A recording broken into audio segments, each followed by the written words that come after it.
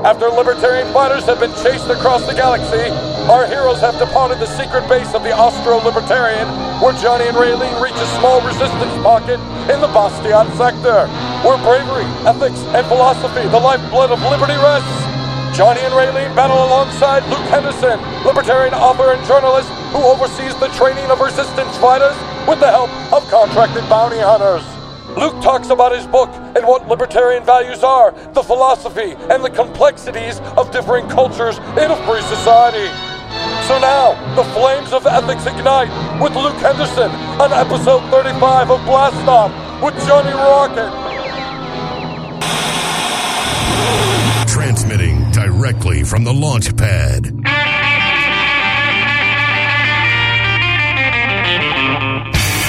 Bringing blue collar to your cell tower. The rock and roll libertarian himself. It's time to blast off with Johnny Rocket. I know you got a big old record machine, and you got a dig that rockabilly scene. I know you got a dig that hip-hop high, and you got a dig an old Sub 45. Hey, this is Blast Off with Johnny Rocket, and I'm here with my Rad Truth Miss, Raylene Lightheart. Hey, how's it going, Johnny? Good. I'm doing pretty well. I'm actually, I don't know if you heard or seen, but I'm starting my personal professional website. Yeah. So I could do some broadcasting, hopefully get some broadcasting jobs here in the area, in Phoenix. Mm-hmm. And I've been wanting to do that for a while. And I'm thinking, for the longest time, I'm like, well, why don't I just do this for a job? You know, so like if I put together a resume and a nice little samples of all the stuff I've done, I think it would be a cool opportunity. Yeah. Actually get paid to do what you love to do. And you really do love to do it, and you are really good at what you do. So I like that. I like that is the thing. I figured it out. If I get paid to talk, what a great job, right? Like I could sit there, get paid to talk, everything's good to go. Right. And I could actually make more money doing that than I could be like, I don't know, working construction like some poor bastard doing, you know? Digging ditches and fixing toilets. Right. That noise, right? Exactly. Right. Exactly. What's going on with you? Oh, man. I'm actually having the time of my life. It's almost springtime. I'm feeling really energetic. We got over a huge snowstorm, which we had a couple feet of snow, and it's still on the ground. Yeah, so if you get an inch of snow, you lose the internet, you lose your power, and you can't flush your toilets? Is that what you said? I did, and it's because we're on a well. Okay. So we don't have the electricity, but we work it out. We do really fun. It's fun, especially because we're homesteaders, so we feel like we're roughing it a little bit. It's a good time. Okay. I'm house cleaning and getting the homeschooling kind of geared up, and my son just started reading all by himself. This is really exciting. Oh, good. And, yep, all that good stuff. I love it. Nice. Yeah. So I was going to ask you about that because that's kind of funny about the whole toilet thing. What do you guys do when you don't have electricity? Oh, we you don't can or something, right? No, although we do have a compost toilet and it is similar. Oh my God. Yeah, you put wood chips in it. And you put a bag in a bucket and you have a little toilet with a lid, like an actual toilet seat on it and a wooden box. And you could totally do that. So it's kind of crazy. Then you just bury it when you're done. Why do we always end up talking about somewhere in the show? Oh, I don't know. Yeah, Right. that's what we talk about. Exactly. On this episode, Raylene, I think it's going to be fun. This episode is about libertarian ethics. Ethics are moral principles that govern a person's behavior or the conduct when performing an activity. Libertarianism has ethics that may seem like common sense in some situations, and at other times could go against the grain of modern-day society. Libertarians seek to maximize political freedom and autonomy, emphasizing freedom of choice, voluntary association, and individual judgment. Raylene, are you ready for our guest? I cannot wait. Okay, so since joining the Libertarian Party in 2016, Luke Henderson has been active in the liberty movement through journalism and political activism. Luke is an educator, composer of the fine art and electronic music, and contributing author to Being Libertarian's debut manifesto, Igniting Liberty, while also writing for Think Liberty, Antiwar.com, and Libertarian Coalition. Okay, Raylene, prepare for liftoff. Copy that, Johnny. Covers, tie-downs, and grounding cables. Removed as required. Communications connected. Check. Preamps in the green. Check. Cold beer. Double check. Thrusters are hot. Raylene, are you ready to rock? All systems go, Johnny. Let's blast off with Luke Henderson!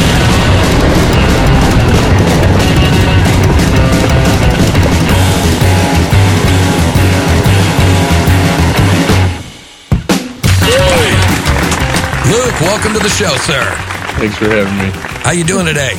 Doing pretty well. We've been really cold in Missouri lately, and now it's warm, but unfortunately it's raining. So I'm from the Seattle area, so it's rainy all the time. We're used to it. Yeah, and it's been snowing and raining here in Arizona too. So it's kind of weird. And if I'm not going to say it's global warming, but it is a little weird.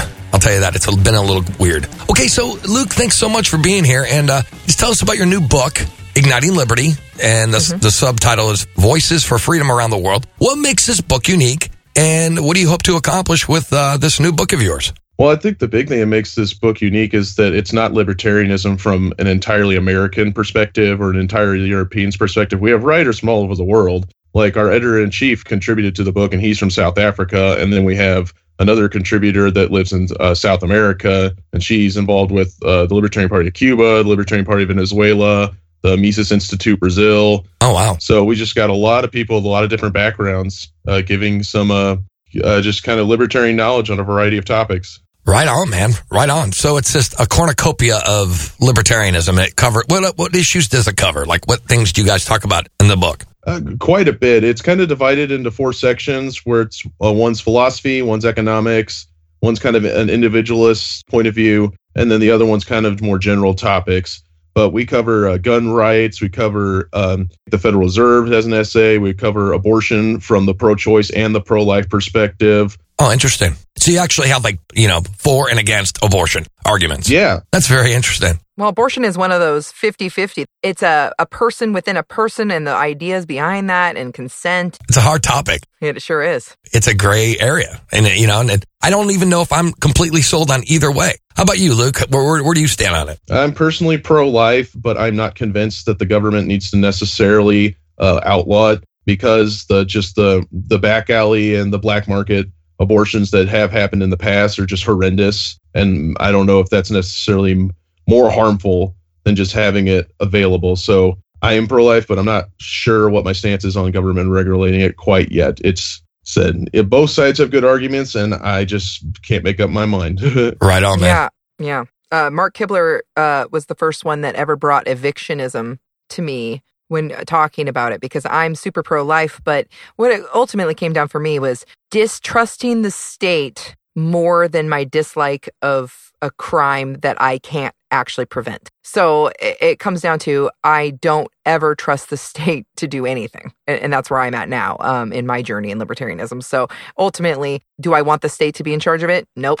That's where I come down on it. That's a good point. Like that's kind of along the lines of the same reason that I'm against the death penalty. I don't trust any state power having the ability to say that this criminal should be killed. So in your chapter, The Case for a Libertarian Ethic, you argue that libertarianism should not be a political view, but also a personal view. Could you explain more about this? Yeah, so I kind of begin the essay by breaking down what each faction of libertarianism says is like the heart of the philosophy. So, anarcho-capitalists say it's the NAP, while the libertarian socialists say that it's eliminating all oppressive hierarchy. But ultimately, all of this boils down to we all just want the maximum amount of freedom for the maximum amount of people. And so I extend that by then using a conversation I had when I first became a libertarian. One of my friends who was a progressive was just trying to figure out why I was beginning to dive into this and starting to believe this because he had a very negative view of it.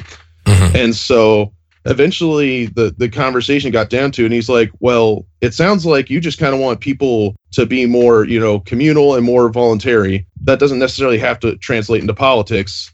Okay. And so I was like, well, you kind of have a point. So I think libertarianism, needs to extend beyond just being a political ideology to a personal ideology, because there's ways that people can take away freedom without using the government. And so we have to be active in making sure that we point that out and that we try to protest it and try to make it go away. That's why I'm really into trying to show like kind of social justice principles from a libertarian's perspective, because I do think it's important. After the state's gone, like we still can't let people be discriminatory in their businesses. We really shouldn't allow people to just be openly racist because that does cause like harm to people's mental constitution. It causes harm because they have less opportunity. And if they have less opportunity, then they're less free. So are you saying when you say let them or allow them is a word that you chose, are we talking about using social pressure and refusing to do business with and kind of starving out a bad business, even if it's a person and their personal interactions? Are we talking about using our free association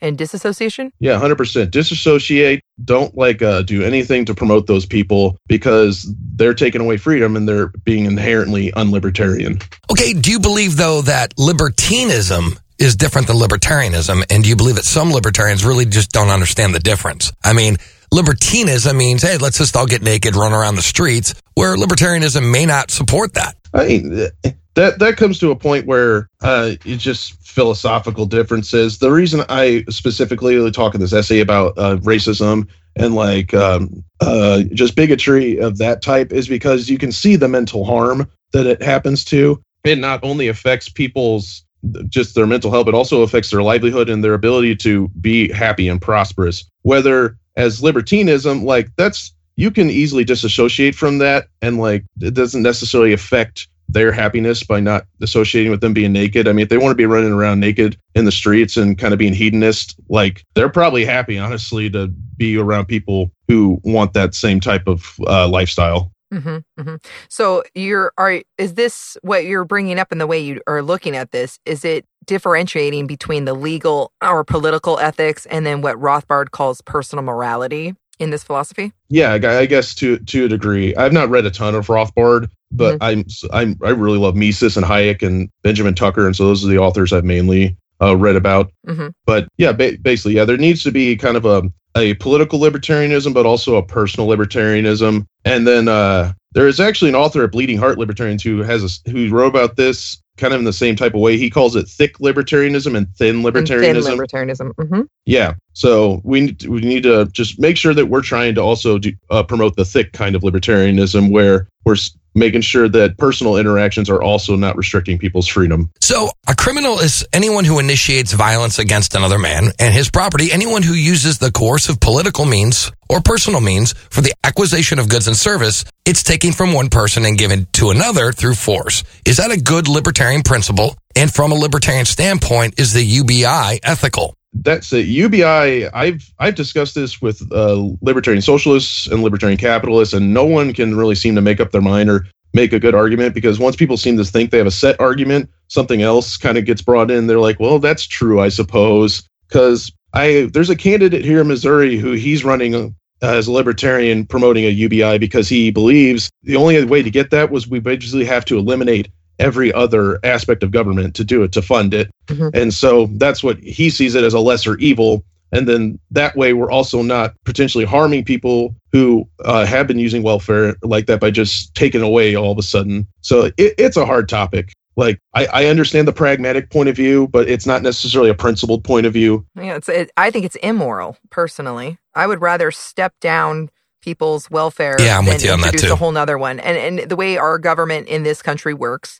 is even if they took away the income tax or any other taxes, they could just put it back in, and they will. And there's not one really program that the state got rid of without bringing it back or having all the taxes. They don't get rid of taxes. That's right. When people say flat tax, yeah, they'll implement a flat tax, but they're not going to get rid of the income tax. So it's not like you're going to replace one with the other. I'm with you, Raylene. I think it's immoral, because it doesn't even make sense economically. Economically, you have a new zero. Yeah, not only a new zero, but you're giving rich people that money also. So what's the difference? If everybody has $1,000, then $1,000 means nothing. It's like the wheelbarrows of money in the bread line. Exactly. That's what this is. Exactly. There's even a lot of libertarian socialists who don't like it because they see it as creating dependency on a more capitalist model. Like, they see the UBI as just making people more dependent on the government, as opposed to like trying to make everything more, communal and having the means of production owned by the communities. So like,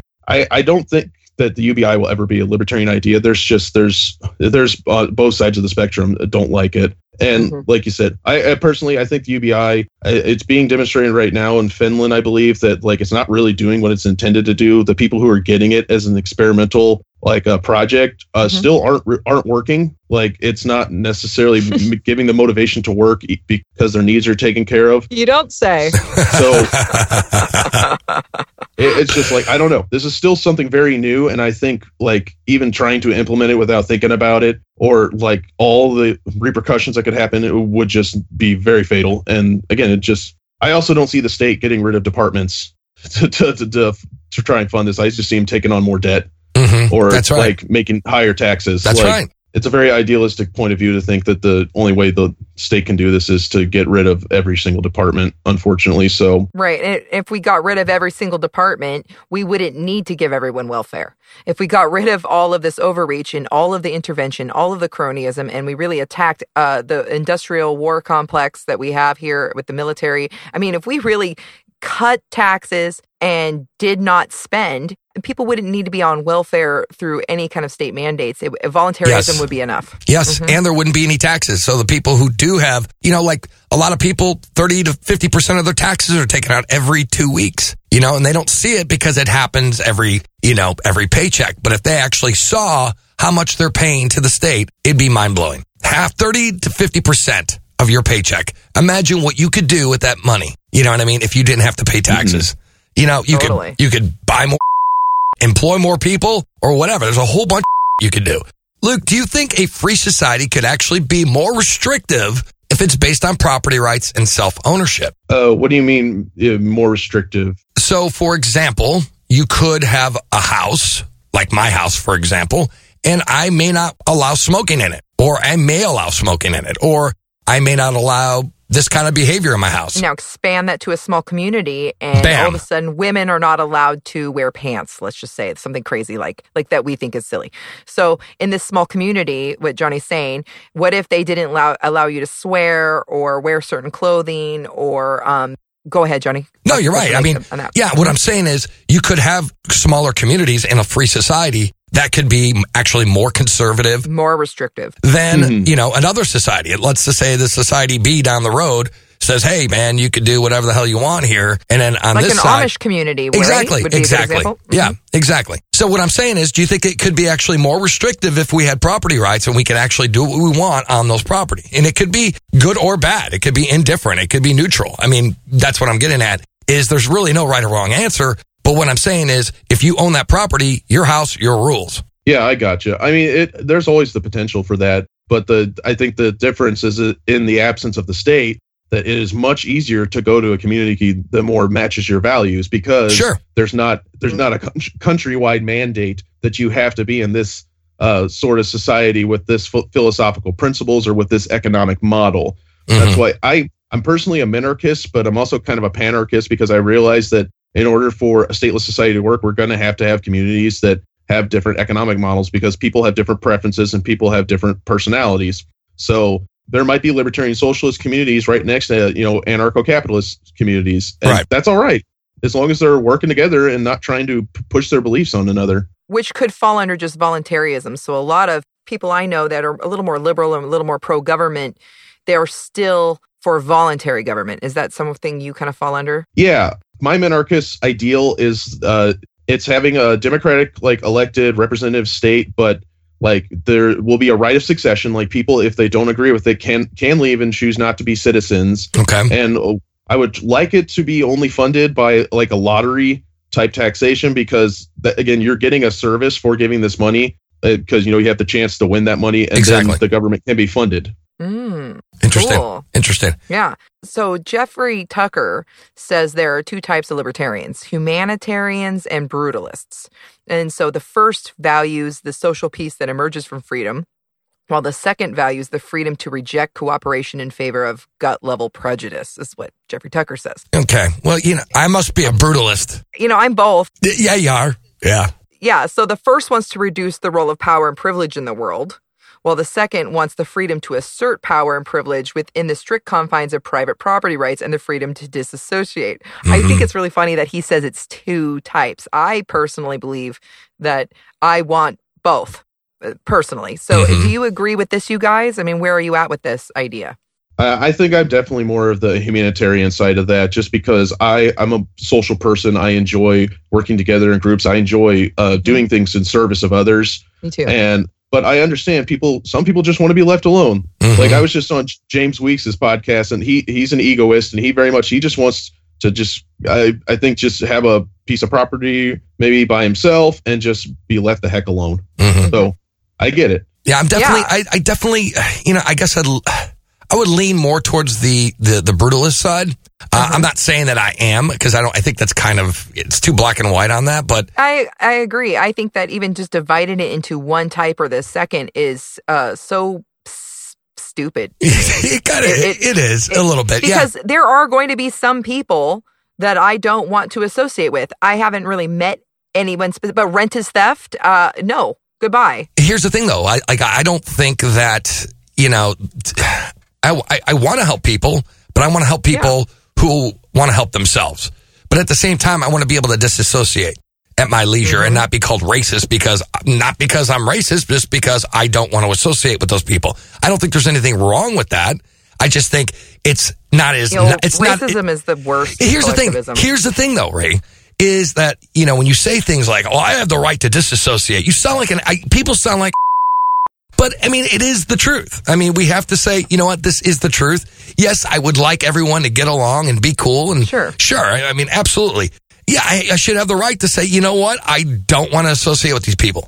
Right. For X, Y, and Z reasons, regardless if they're moral or immoral. I mean, there's no way to judge that. If there's a giant group of virtue signalers to where the point where, I mean, there's stuff that I see on Twitter is crazy. And the things like third wave feminism, for example, I'm just going to throw that out there. Some of the things that the anti-men rhetoric, I personally do not want to associate with women who want to pretend that they are the superior gender, which I don't believe there is a superior anything, and at the same time talking about hating men because they're being victimized by men constantly. Hate men too, though. I get it. No, you hate people. I hate people, men, women, hate them all. So yeah, I mean, I think it's both. I want freedom to do whatever I think is best for my family, right, and helping others. I love liberty. I believe it's this is actually a pretty deep conversation. Luke, I have a question for you here. This is kind of interesting. Libertarians believe in the axiom that one may not aggress against the person or property of another, but what sanctions should be taken against an invader of aggression? Should death be met with death? Well, I think if you are, if someone's trying to take over your house, you absolutely have the right to defend yourself. Okay. But one of the things I argue is that the NAP it's a good base for making morality and making law, but that's all it is. It's a base. You got to get the windows, the doors, the walls in order to make a good what kind of aggression can I respond with to another aggression? Like, is someone taking $1 out of my wallet? Does that mean that I can shoot them? No, because or should they be imprisoned or what's the punishment? Well, here's the point about the non-aggression principle. And again, I think it does answer the question. It doesn't promote pacifism. I believe it promotes self-defense. So yeah, if somebody comes in your home, obviously if you own yourself and somebody's taking, let's say you're in a store and a kid comes in and steals a candy bar, you're not going to take a shotgun out and that's wrong, because you would obviously value his life more than the candy. So at that point, he'd be guilty of murder. But it should be kind of based on a merit. Like, if you feel like you're physically threatened, then you have the right to retaliate in any way. You should. So if a dude comes at you with a gun, you have the right to come back with a gun. Well, does the punishment fit the crime? That's right. And I still think that applies, because it's all based on property rights and self-ownership in that sense. So obviously you value a human's life more than the candy bar. And the community would value that person's life more than him stealing the candy bar. They go, that dude's a... Yes, even in a stateless society. Exactly, yes. We would care about, because we are social creatures, like you were saying, Luke. I definitely think you would still take in culture and societal norms, and you would, how you act is still going to matter to your neighbors. So people are still going to be pretty good neighbors. They just would be. I think so. And I agree. Yeah. Meeting the level of aggression at the level +1 or some slight percentage higher to end the initiation of aggression seems to be reasonable. I think that most reasoning folks would agree. Wouldn't you guys? Yeah. I think in most cases that people would say that shooting someone for stealing a candy bar is not an appropriate response. Mm-hmm. But I wrote an article recently over the movie The Ballad of Buster Scruggs, because he gets threatened a couple of times, and he just brutally murders the people who threaten him. Mm-hmm. And so I just pose the question, like, would it have been better for him to have walked away if he could have, because then there would be nobody dead. Because I don't know if you guys have seen that movie at all. Mm-mm. I haven't. No. Oh, no. It's great. It's what's it called? I'm going to write it down. The Ballad of Buster Scruggs. It's kind of a collection of short films set in the Old West. And it's by the Coen brothers. Oh yeah. Yeah. So it's okay. Cool. It's great. But the first one is about the title character, and so in the beginning he goes into a bar, and they're making fun of him because he's got this nice white clean suit, and they're all kind of dirty and grimy. And so they refuse. They refuse to serve him. The typical good guy, dude. right? Yeah. Well, and I think that's kind of the joke of the whole movie, because he's like super clean and super polite, but then just brutally murders people. Wow. Because all the guy did after they refused to serve him and told him he needed to leave was he stood up and put his hand on his gun, and so then Buster Scruggs just kills everyone in the bar. That is the initiation of aggression, technically. Yeah. He's wrong. He's wrong. Even though he looks nice with the white outfit. Yeah, because that's private property, right? I say that's the question I always kind of put forward, like, because a man putting his hand on his gun is kind of threatening, but like, should he have just left? Did he have to kill those people? Did he really fear for his life that much? And this is stuff we need to constantly be talking about, I think, as libertarians. Even if you're fearing for your life, if you're the one in a place that you're not welcome at, it would come down to you being wrong, right, guys?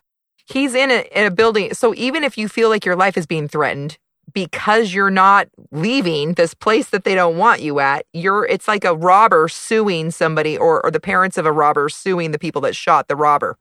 You know, that happens. This is crazy world. I know, but that's ridiculous. That's ridiculous. It's people who, like somebody broke into a home, right? A burglar broke into a home through like a sky window or some hurt himself in the attempt of stealing from the house, and then turned around and sued. And won. The people. And won. I mean, and this is what I'm talking about. It's that dude at a certain point. Like, now, if you feel threatened and you're in someone else's property or their house or something like that, you have the right to defend yourself as long as you have the opportunity to leave. You should be given the opportunity to leave. You need to leave. We don't want you here. You need to go. Then that person needs to leave.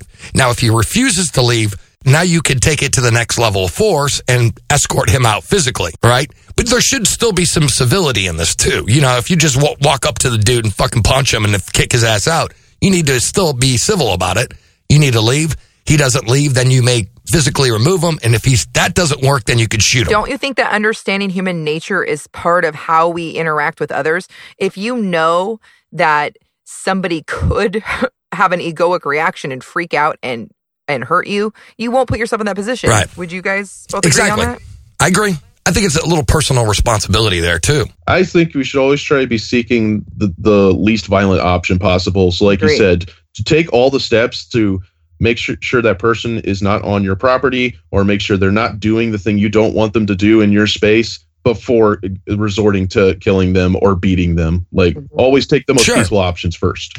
I agree. And I think that goes without saying. I think the so-called reasonable person would always take that option. You need to leave, please. Yeah. And if that doesn't work. Yeah.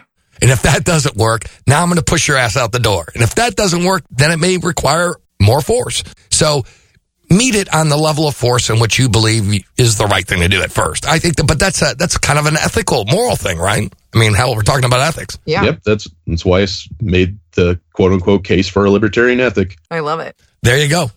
Anyways, though, make sure you check out America's fastest growing #1 pro-liberty radio program, Free Talk Live. Free Talk Live is on 7 nights per week, Raylene. Can you believe that? Oh, yeah. 7 nights? 7. I don't have time to do that. On 190 plus radio stations coast to coast, and is pro-liberty every issue, every time. So check out freetalklive.com. Again, that's freetalklive.com. Anyways, though, this is Johnny Rocket, always launching ideas, and we'll be right back after this commercial break. Rock and roll. Are you tired of banging your head against the proverbial wall of politics and getting nowhere toward actually making your life more free? Are you tired of interview podcasts that have the same guests as every other libertarian interview podcast out there? Are you tired of hearing the same news stories that you can hear on the mainstream media? Then you need to listen to The Lava Flow, where we don't do politics and we don't do the major stories that exist only to divide you. We talk about news that affects you and your freedom, and we work to find solutions that can actually help you to be more free. LAVA stands for Libertarian, Anarcho-Capitalist, Voluntarist, and Agorist. And if you consider yourself to be in any of those categories, all of those categories, or just interested in learning about them, then the Lava Flow podcast is for you. Check us out at thelavaflow.com. The Lava Flow podcast, channeling the flow of information to the libertarian, anarcho-capitalist, voluntarist, and agorist community. thelavaflow.com. Inflammatory. Evil capitalist? Uncalled for. What about my pension? Outrageously offensive. That's racist. Ladies and gentlemen, Johnny Rockets' 2-minute hate speech. Hate speech? Johnny Rockets. 2-minute Johnny Rockets. Is he like a Nazi? He hates children. He sounds like an anarchist. Anti-women. Seriously? Cover your ears. This is Johnny Rockets' 2-minute hate speech. Sometimes longer. Johnny Rockets' 2-minute hate speech, attempted ban in the LP. A lot of libertarians have said to me, libertarianism is up to the individual to interpret what it is, especially relating to the party. And I've said on numerous occasions, the Libertarian Statement of Principles has been laid in a very clear and concise way, in which a person or an organization describes their beliefs and intentions. These are not up to interpretation.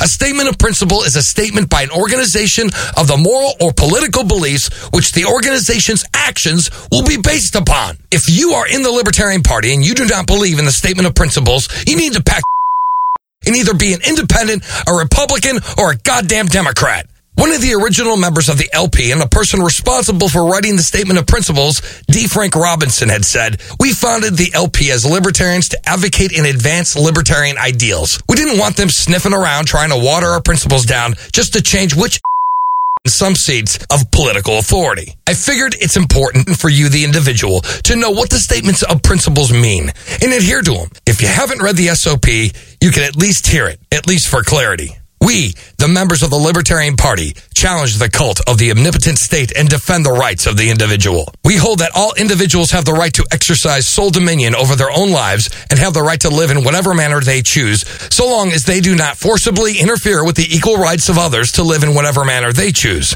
Governments throughout history have regularly operated on the opposite principle. The state has the right to dispose of the lives of the individuals and the fruits of their labor.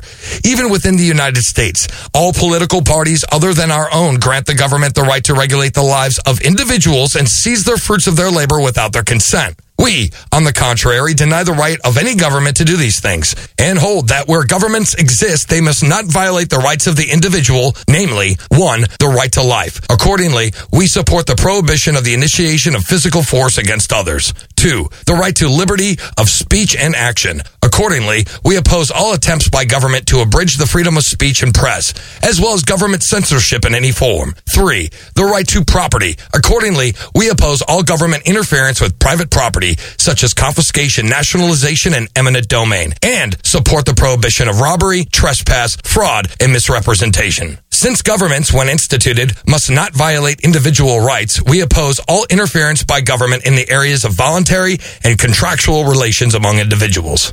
People should not be forced to sacrifice their lives and property for the benefits of others. They should be left free by the government to deal with one another as free traders and the resultant economic system. The only one compatible with the protection of individual rights is the free market.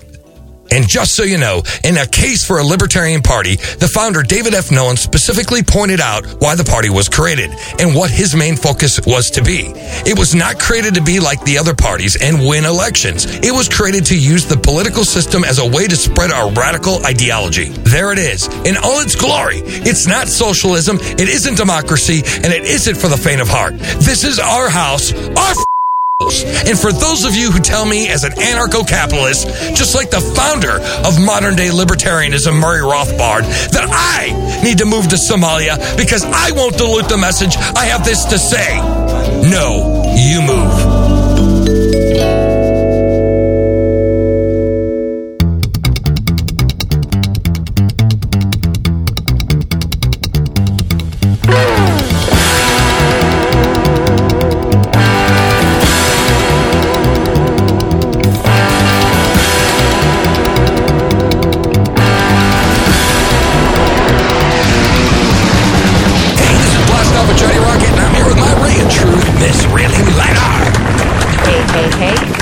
And we're talking to Mr. Luke Henderson. Luke, thank you so much for being here on the show. Hope you're having fun. Oh, I absolutely am. Rock and roll. So what we do here on the second segment, it's called Rocket Fire. What I do in Rocket Fire, sir, is I'm going to ask you a series of 10 questions. These questions will be politically related, and if you can answer these questions between 30 to 60 seconds, that'd be badass. Luke, are you ready to play Rocket Fire? Yeah. All right, here we go. Question 1. What is the difference between objective and subjective value? Oh, goodness. Subjective value is basically just when there are factors that might change what something is worth to someone, like depending on different situations and all that. And I guess objective would be when there's a set value for everybody, no matter what the circumstances. Right on. Good answer. Question 2. Are public charter school admission lotteries unfair? I think they definitely can be. The thing with those lotteries is that there are charter schools that there's been evidence show that they may purposely not take a kid who is has special needs or a kid of a certain academic level. So I think it can be, and I still think charter schools are a better option. Right on, man. Question 3. In an organization, is there a good reason to think that diversity of gender and race will result in tolerance and fairness for diversity of thought? I do think that, actually, and there's actually a really good book out right now that's called The Space Between Us that I've been meaning to pick up, but I've read a synopsis of it. It's an experiment where a group of pretty well the same people have to be introduced to another group of people for 10 days. And for the first 3 days, these people did not like being around these people. But then after 10 days, when they surveyed them, they actually were a little more accepting, a little more tolerant of them. So I do think having a diversity of genders and races and thoughts does actually lead to more understanding and a better workplace. Right on. Question 4. Now that we go from ethics to liberty, justice narrowly is a legitimately enforceable claim. What is the consideration between justice, rights, and utility? Oof. As far as making restitution for the crime, for one, we should be using a more restitutory model. Right. And for prisoners, studies have been showing that it's what really works in making sure that they don't come back is having them confront their victims, and the victims tell them, this is how this has harmed my life. Right. Basically, this is what you do to me. And so they empathize a little more. And then you also try to educate them and give them a little more job tools. So that way, again, they can get a job when they get out. They don't come back. Right on. Good answer. Question 5. Should there be exceptions to rights for emergencies? Oh. Yeah, so there was a movie where a guy got tortured because he knew the location of a bomb, right? Now, we all know it's wrong to torture somebody, right? Yeah. But we're kind of looking at utility here, right? So is it good is utility good in this situation? If it's good for the greater good? So if we have to torture one guy to save an entire city, is that right? And should we do it? Oh, jeez. I mean, my gut feeling is no, we shouldn't do that because, it shouldn't be harming a person. But I get that, if the bomb goes off, then it would kill a lot of people. So that's a very tough thing. Like I said, my gut feeling, though, is no, we shouldn't be using torture or harming people in order to save other people. Right on. Good answer. I agree. Question 6. When can you respond to force, and what is the ethical answer? You can respond to force, I think, as we kind of talked in kind of a sequence. You try to use the most peaceful options first, and then you get to where you're using methods that would harm someone. Right on. Good answer. Question 7. Does libertarianism require widespread acceptance of certain cultural values?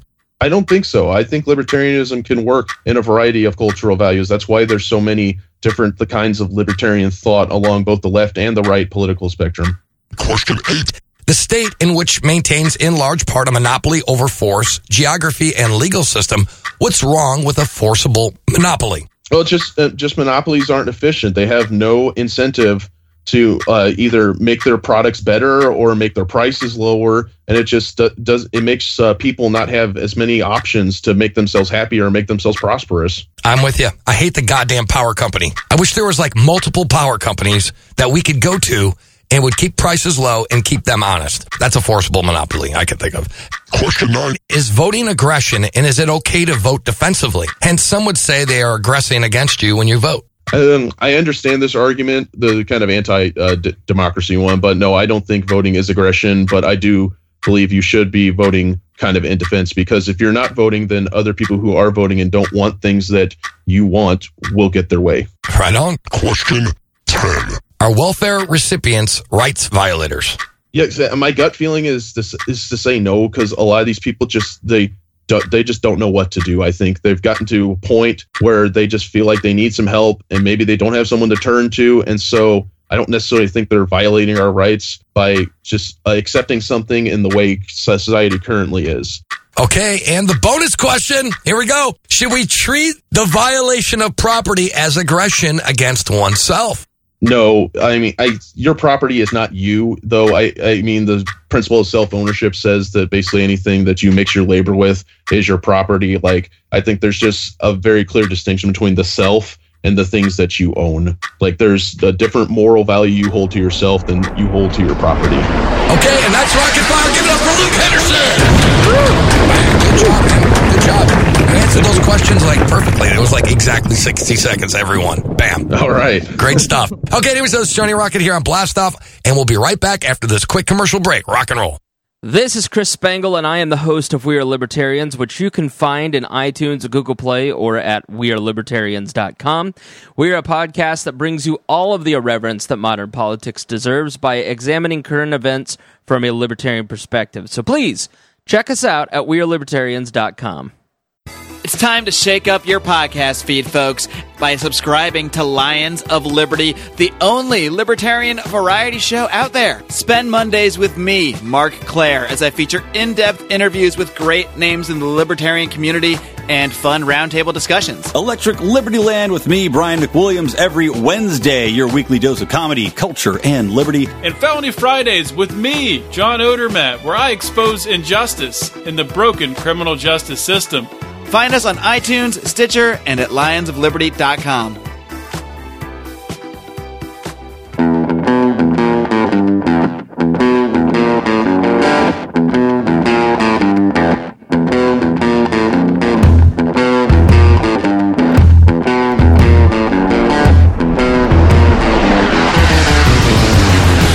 this is Johnny Rocket here at Blast Off, and I'm here with my re-truth, Miss Raylene Lightheart. And we're talking to Luke Henderson. Luke, thanks again for being here. Good job on Rocket Fire. Anyway, so we're talking about libertarian ethics here on the show, and it's been kind of interesting. We've been having some discussions in regarding what's right or wrong. How does it all relate to self-ownership? How does it relate to the non-aggression principle? Is the non-aggression principle a framework, or is it all-encompassing? And Luke thinks it's kind of a structure, or it's a framing for the home, but we actually need the walls and the roof and the floor. I think differently, but that's okay. This is why we're here on the show and discussing these ideas. Anyway, so Luke, thanks again for being here. And Raylene, take it away. Okay, this is a big one. Okay. I'm excited two, about this one. Right. A couple titans in economics and philosophy here with varying ideas. And I want to talk about children in a free society. Mm-hmm. All right. So Murray Rothbard recognized that children are subject to the non-aggression principle.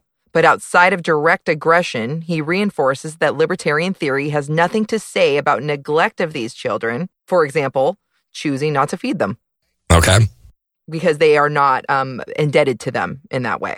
Then Walter Block actually disagrees with Rothbard on children being full humans. And while Block believes abuse delegitimizes parental ownership, he does not think they fall under the NAP.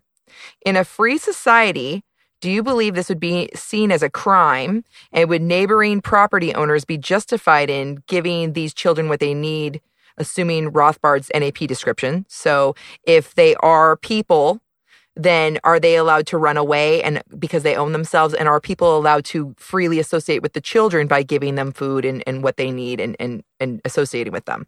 Or would it be acceptable to take the children from the birth parents if they were being neglected pertaining to Block's assertion because of the delegitimized parental ownership? Where do you guys fall on that stuff? Oh, wow.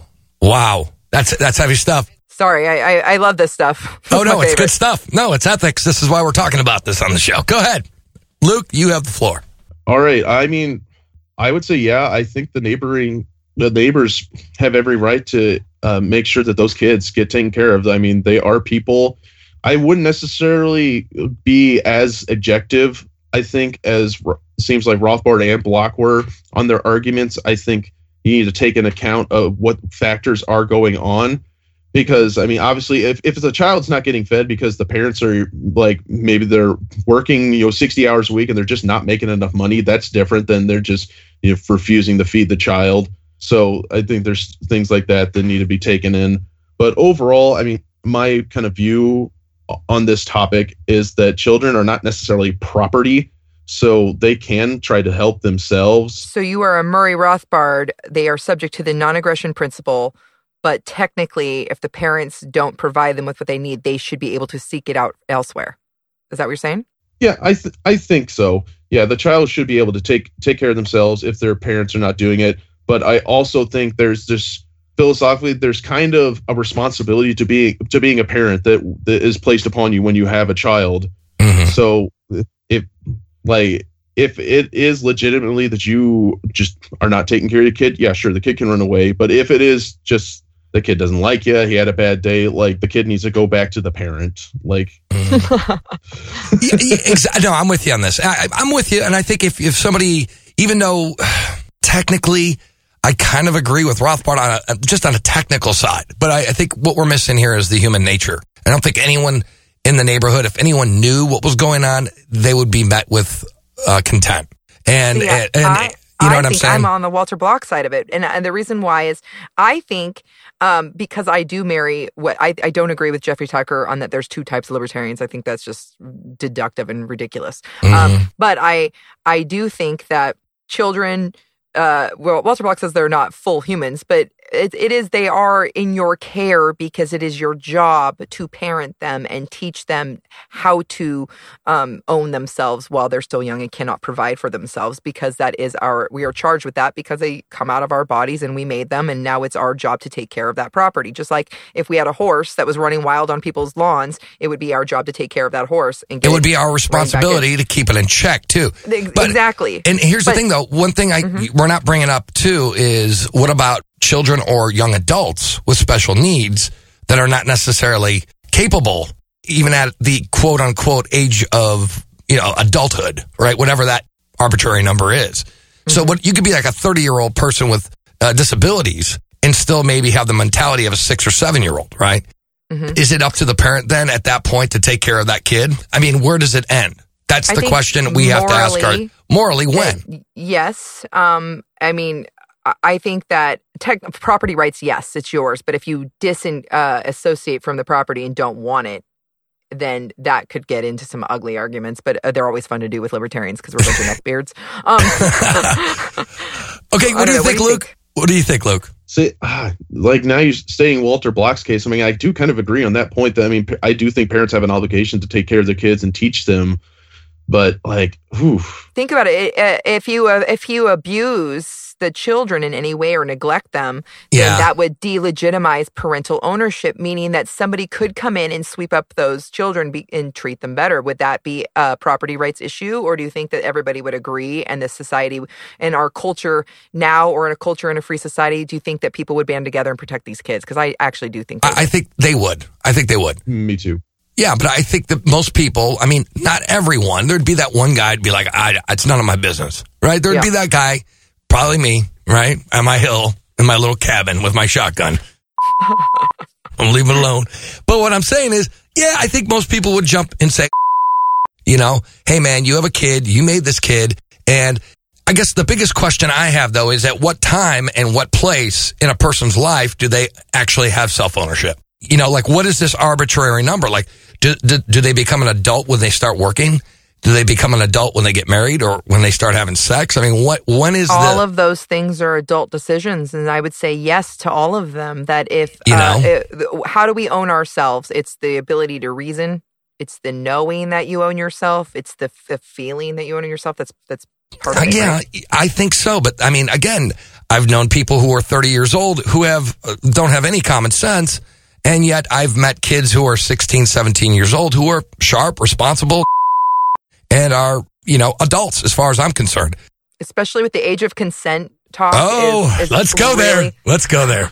It's really important to talk about this stuff. No, it is. I think we need to discuss it. My opinion on it, Raylene, is I honestly think it's the community's decision, your immediate community. Your family. I don't want to get all Waco on you, but I mean...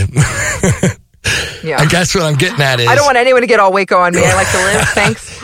No, what I'm saying is I think it's up to the community. I mean, and it's also up to the individual. I think that certain individuals, maybe become more responsible and become more aware of the world earlier in their life and some later in their life. And so, I mean, you could have a person who's 30 years old and you're like, dude, you shouldn't have kids because you're an asshole and you don't know how to pay your bills. I don't know. What do you think, Luke? I think this is important. Oh, we talked about ethics, man. We're going there. Yeah, where there. exactly does consent start with children becoming adults? It's kind of like practicing and teaching and them understanding and putting consent into practice, wouldn't you say, as they grow?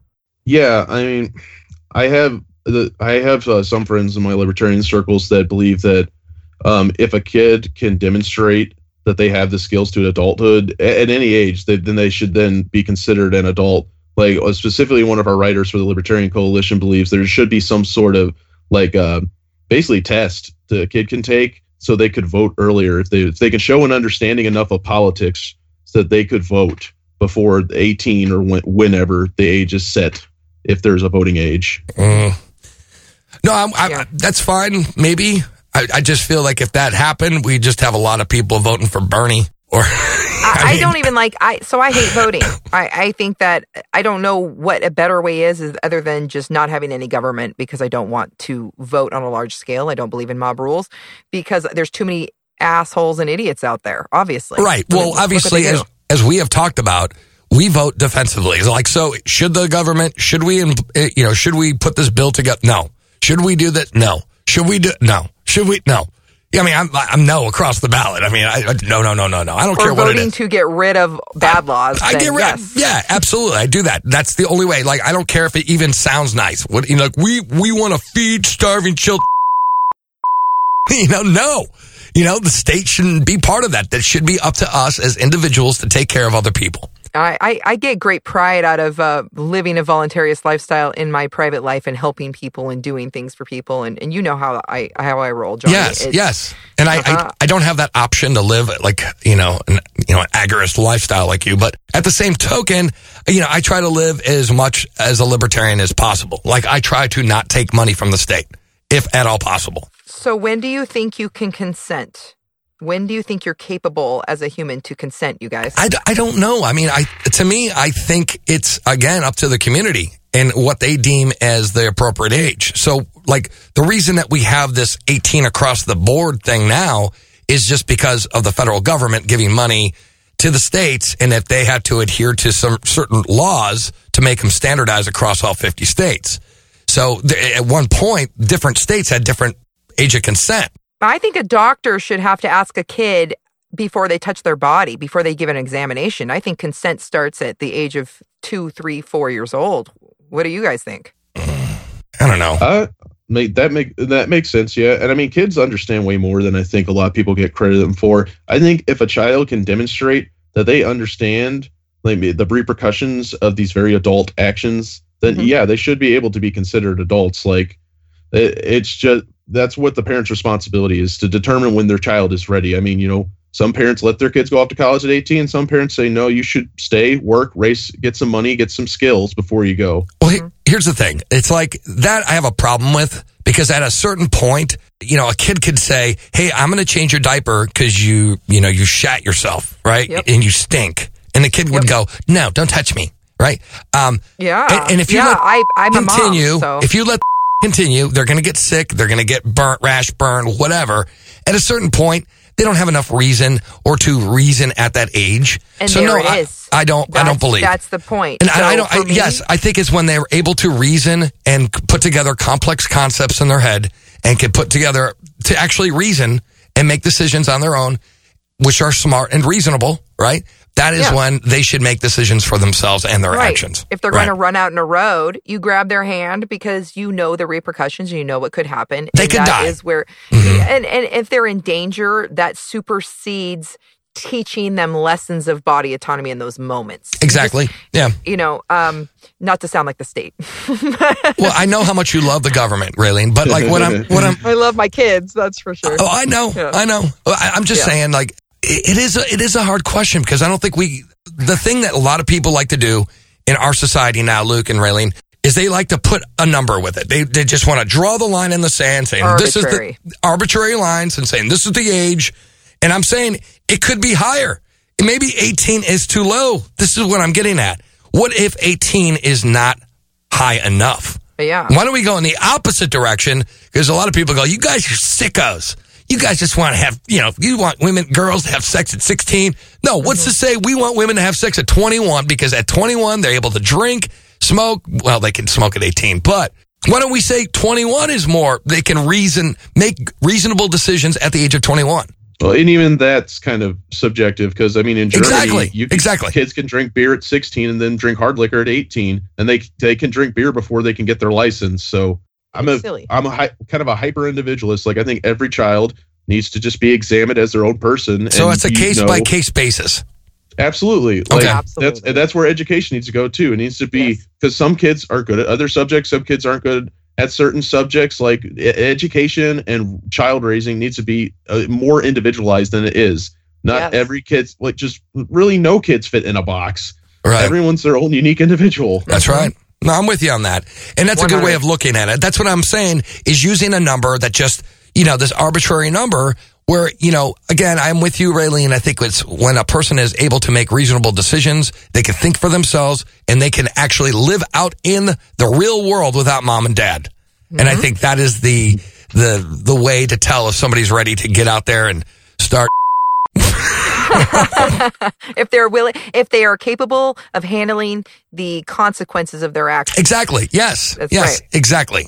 And I get pissed off at this stuff like the military. Like you have these guys who join the military, and I'm not being pro-military here, but I'm just saying that you're at 18 years old, you can go overseas, kill people, and yet you can't come and have a beer at a bar. I cannot disagree. It's like disagree with you. I mean, those dudes are responsible. I mean, they could killing people, and yet, you can't drink alcohol. Of course, they're going to drink alcohol, and I think there should be, I think they should have the right to. And again, I'm not necessarily pro-military, but I think it's just absolutely pro-alcohol. You are. I am. All right, I'm definitely pro-alcohol, but I'm just saying. I mean, I'm just saying. I don't know. What do you guys think? Really quick, we're going to wrap up the show. I think I agree more for Raylene. I think consent starts as soon as that child is born, and I just I think the relationship between a parent and a child is different than the relationship between a child and a stranger. Mm-hmm. So the parents don't necessarily have to always get consent to touch the child because, again, you are trying to do things that are for the child's own good. There is implied consent. Mm-hmm. Well, there we have it. We have solved we solved it all, guys. We solved the controversial issue. Okay, Raylene, prepare for landing. Roger that, Johnny. Seatbelts and shoulder harnesses. Or body, your choice. Landing gear and downward expanders. NAP initiated. Anti-state superchargers. Defragged and woke. Landing lights and guest websites. Luke Henderson, give us your .com, sir. All right, you can find the book on Amazon.com. Again, it's Igniting Liberty, Voices for Freedom all around the world. You can find me on Being Libertarian, Think Liberty, Antiwar.com, and the Libertarian Coalition. Right on. Anyway, so this is Johnny Rocket here at Blastoff. And again, you can check us out at blastoffshow.com. And if people want to hear some exclusive bonus content and the after party show that we're going to have with Luke Henderson here, where can people find us, Raylene? Ooh, you can go to supportblastoff.com and you can give $1 an episode to hear the after party, but only $2 a show for the all-nighter as well. Okay, $2 on episode. That's nothing. That's nothing, guys. So it's the price of a cup of coffee. If you guys want to hear, I'm going to do like the whole like. If you want to feed 2 starving artists. Feed 2 starving children, Raylene and myself, please go to supportblastoff.com. $1. That's nothing. Again, it's a cup of coffee per episode. Anyway, so it's Johnny Rocket, always launching ideas. Make sure you check out Luke Henderson's book, Ignite Liberty. Anyway, so it's Johnny Rocket, always launching ideas. See you next week. Rock and roll.